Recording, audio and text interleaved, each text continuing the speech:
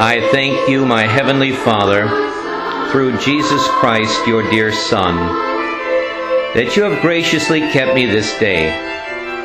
And I pray that you would forgive me all my sins where I have done wrong, and graciously keep me this night. For into your hands I commend myself, my body and soul, and all things. Let your holy angel be with me, that the wicked foe may have no power over me. Amen. From the century-old St. John's Lutheran Church of Taylor, Michigan, comes the coast-to-coast edition of Martin Luther's Evening Prayer. The message from God's Word is prepared and delivered by Reverend Dr. Richard Zeile, and this local broadcast is made possible by the generosity of hearers like you. To partner with this ministry, write Radio St. John's Lutheran Church, 13115 Telegraph Road, Taylor, Michigan, 48180.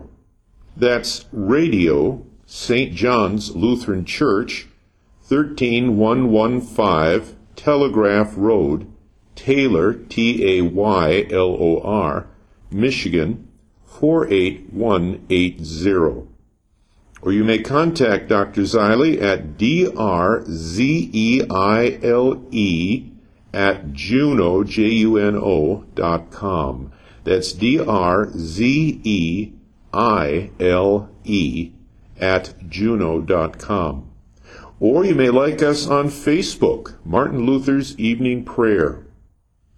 Any way you contact us, know that the blessing of God is prayed upon you, and we are grateful for your support. Martin Luther's Evening Prayer marks its 10th anniversary by expanding coast to coast to Bakersfield, California, Council Bluffs, Iowa, Omaha, Nebraska, Wilkes-Barre, Pennsylvania, Scranton, Pennsylvania, Richmond, Virginia, in addition to 2 stations in Detroit, Michigan. We pray that you will enjoy this message from God's Word and the traditional worship that accompanies it. May God bless your listening. The ransomed of the Lord shall return and come to Zion with singing. Everlasting joy shall be upon their heads. They shall obtain gladness and joy, and sorrow and sighing shall flee away. O Lord, make me know my end, and what is the measure of my days. Let me know how fleeting I am. Behold, you have made my days a few handbreadths, and my lifetime is as nothing before you. Surely all men rise and and now, O Lord, for what do I wait? My hope is in you. Deliver me from all my transgressions.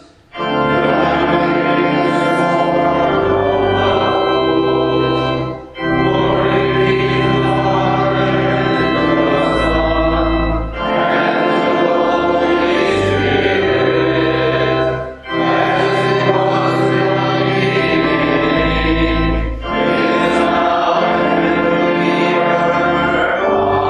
Amen. The ransom of the Lord shall return and come to Zion with singing. Everlasting joy shall be upon their heads.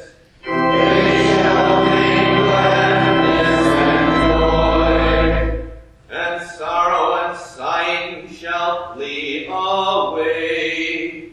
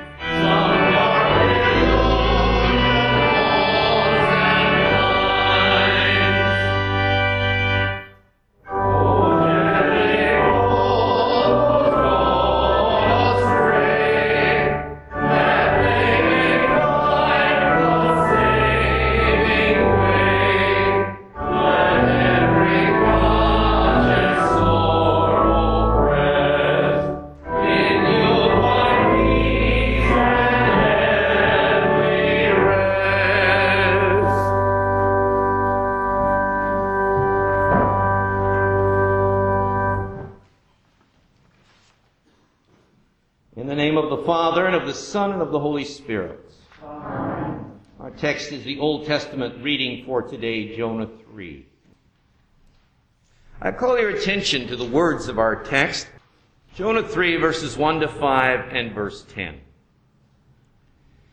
Then the word of the Lord came to Jonah the second time, saying, Arise, go to Nineveh, that great city, and call out against it the message that I tell you.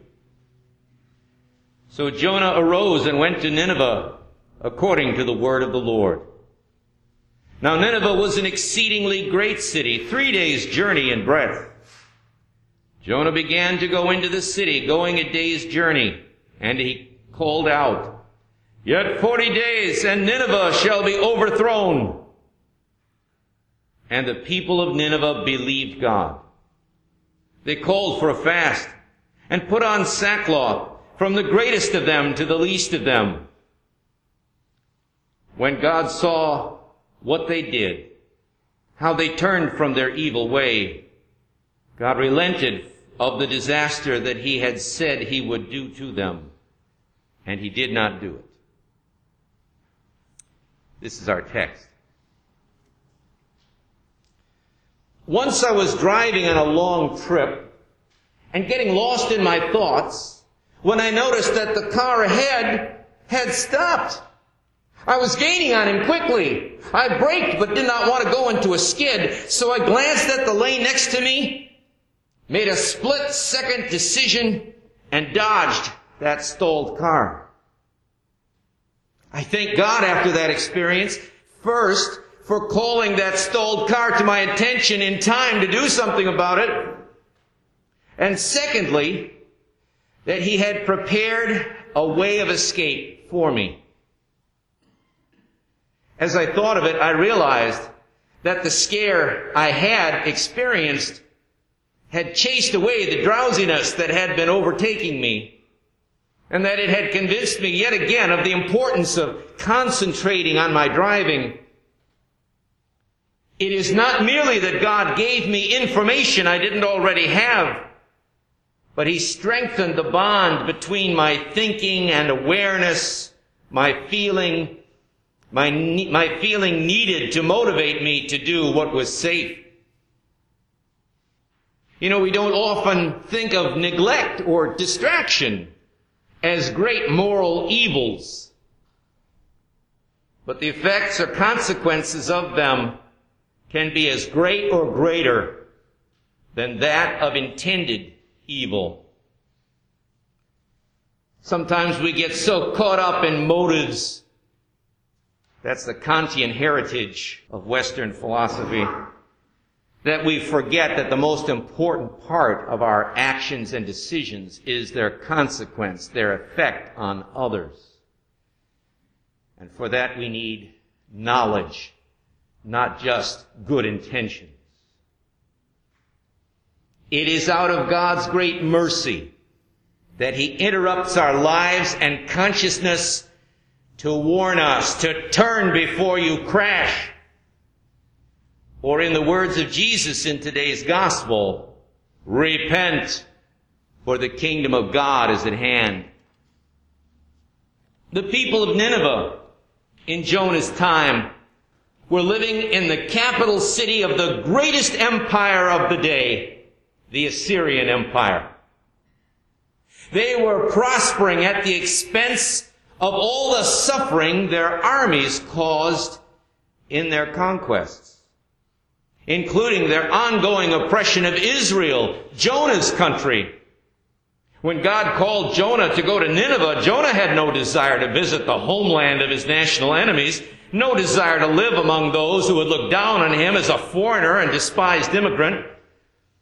And the destruction of the enemy's capital sounded like a good idea to Jonah. So he took a boat in the opposite direction, seeking to avoid God's call. He was on the road to destruction as his boat hit the storm, and as Jonah was the first to realize only his own death would satisfy the anger of God so as to spare his shipmates. Foreshadowing Christ, Jonah told his shipmates to throw him into the sea. And when they did, the storm ceased, and they thanked God. And God graciously gave Jonah a second chance. He prepared that great fish, perhaps a whale, to swallow Jonah whole and somehow preserve him unto the third day, when Jonah was vomited onto shore. This prefiguring the resurrection of Christ on the third day. Then God called Jonah again to bring the message of destruction to Nineveh, and the prophet went. Notice that his message was simple and direct. Yet 40 days, and Nineveh shall be overthrown. When they heard this, the people of Nineveh realized that they must turn before they crash. The word repent means to turn, to change direction, and by extension to change your mind or thinking. The people's minds changed. Instead of continuing their lives caught up in their own thoughts, they strained to see what would destroy them in 40 days. An earthquake? An invasion? An infection of a COVID virus or worse? They knew that an empire built on violence breeds resentment and violence in return, making war likely. They knew that importing slaves and sex workers for their own pleasure would bring in diseases and sicknesses they would be unfamiliar with and perhaps vulnerable to. They knew that a certain justice rules the world, which even their pagan gods gave tribute to, even if these gods did not always abide by justice themselves. The natural law of right and wrong is etched into every human heart. And when confronted with seeming inescapable doom, we connect the dots to understand the nexus between our actions and what happens to us. And so the Ninevites responded to God's message of judgment. They humbled themselves, sought mercy, acted in concert to avert the impending disaster. And Jehovah God was satisfied. He changed his mind, or more properly, he spared them as he planned, due to the repentance that he had given them. Their destruction came not in Jonah's generation, but about 140 years later, as the prophet Nahum later predicted. And it came for the reasons everyone knew, that, as Jesus said, those who live by the sword will die by the sword. But thanks to Jonah's warning, the Ninevites turned before they crashed, and that generation survived. You might think that Jonah would have been pleased to see the people believed his message, that many were delivered from destruction because of his work, but he was not. Perhaps he continued to hold the Assyrians' sins against them. And who could humanly blame him? Violence and destruction, murder and rape, and the deliberate policy of genocide, the destruction of nations and cultures like Israel, were part of Assyria's record. These are not easily set aside. And national guilt tempts us into demanding payment from the descendants of or families of those who incurred that guilt. That lies behind several of our ongoing problems of tension in our world today. But just as Jonah's self-sacrifice to spare his shipmates and his 3 days in the depths of the sea were a foreshadowing of Christ's work, so too the repentance of these Ninevite Gentiles was a prefiguring of God's plan for all the nations.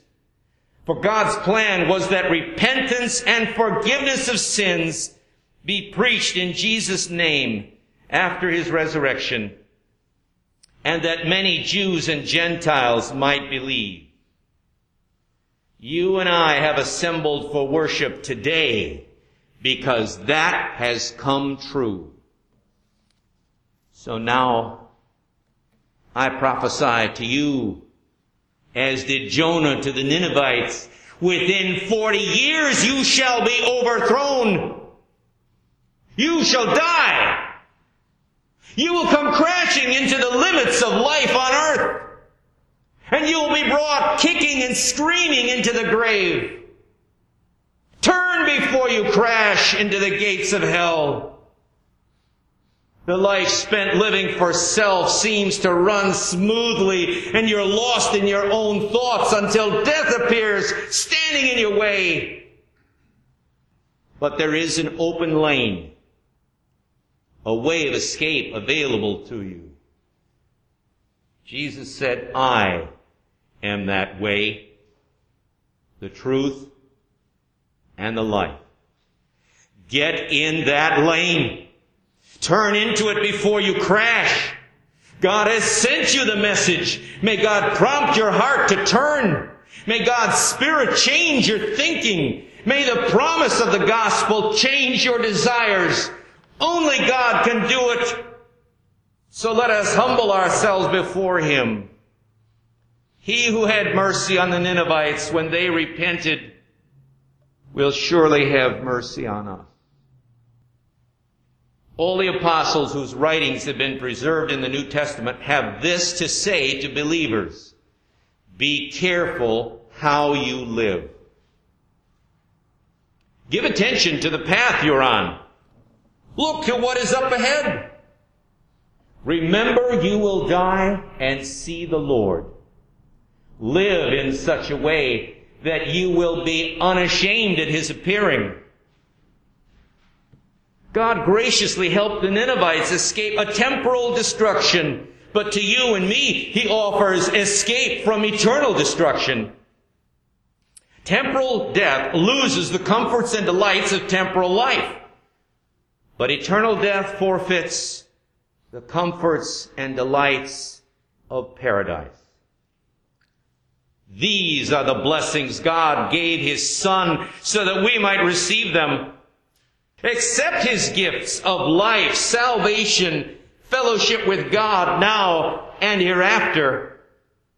Nothing will cause you to turn more than these gifts offered through His message of good news in Jesus Christ.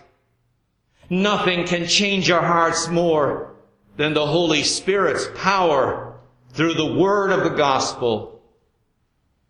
May our hearts be changed by the presence of God among us as we gather around His word and sacrament today.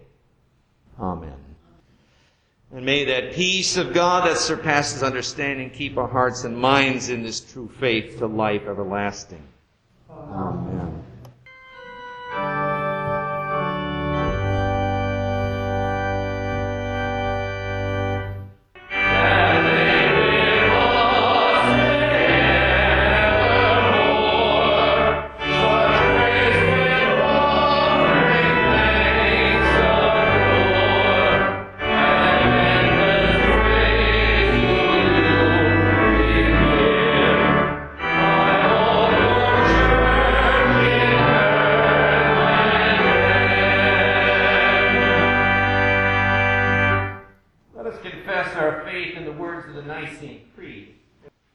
I believe in one God, the Father Almighty, maker of heaven and earth, and all things visible and invisible, and in one Lord Jesus Christ, the only begotten Son of God, begotten of His Father before all worlds, God of God, light of light, very God of very God, begotten, not made, being of one substance with the Father, by whom all things were made, who for us men, and for our salvation, came down from heaven, and was incarnate by the Holy Spirit of the Virgin Mary, and was made man, and was crucified also for us under Pontius Pilate.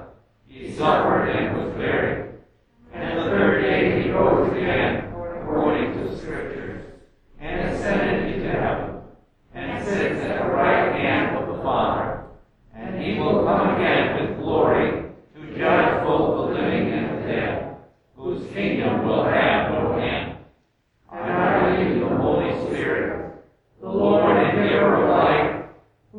proceeds from the Father and the Son, who with the Father and the Son together is worshipped and glorified, who spoke by the prophets. And I believe in one holy Christian and apostolic church.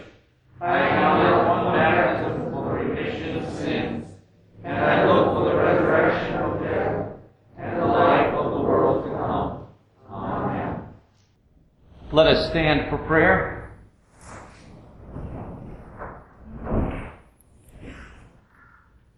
In peace, let us pray to the Lord. Lord, have mercy. For the gift of divine peace and of pardon, with all our heart and with all our mind, let us pray to the Lord. Lord, have mercy. For the Holy Christian Church, here and scattered throughout the world, and for the proclamation of the gospel and the calling of all to faith, let us pray to the Lord. Lord, have mercy. For this our nation, for our cities and communities, and for the common welfare of all, let us pray to the Lord. Lord, have mercy. For seasonable weather, and for the fruitfulness of the earth, let us pray to the Lord. Lord, have mercy. For those who labor, for those whose work is difficult or dangerous, and for all who travel, let us pray to the Lord. Lord, have mercy. For all those in need, for the hungry and homeless, for the widowed and orphaned, and for all those in prison, let us pray to the Lord. Lord, have mercy. For the sick and dying, and for all those who care for them, let us pray to the Lord. Lord, have mercy. Finally, for these and for all our needs of body and soul, let us pray to the Lord. Lord, have mercy. Christ, have mercy. Lord, have mercy. Right.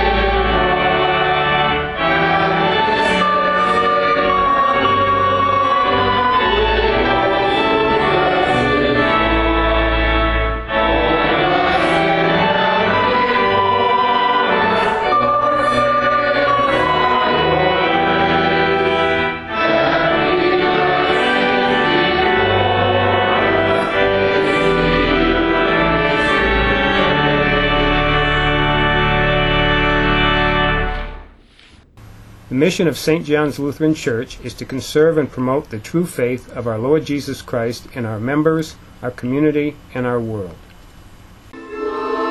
I thank you, my Heavenly Father, through Jesus Christ, your dear Son, that you have graciously kept me this day.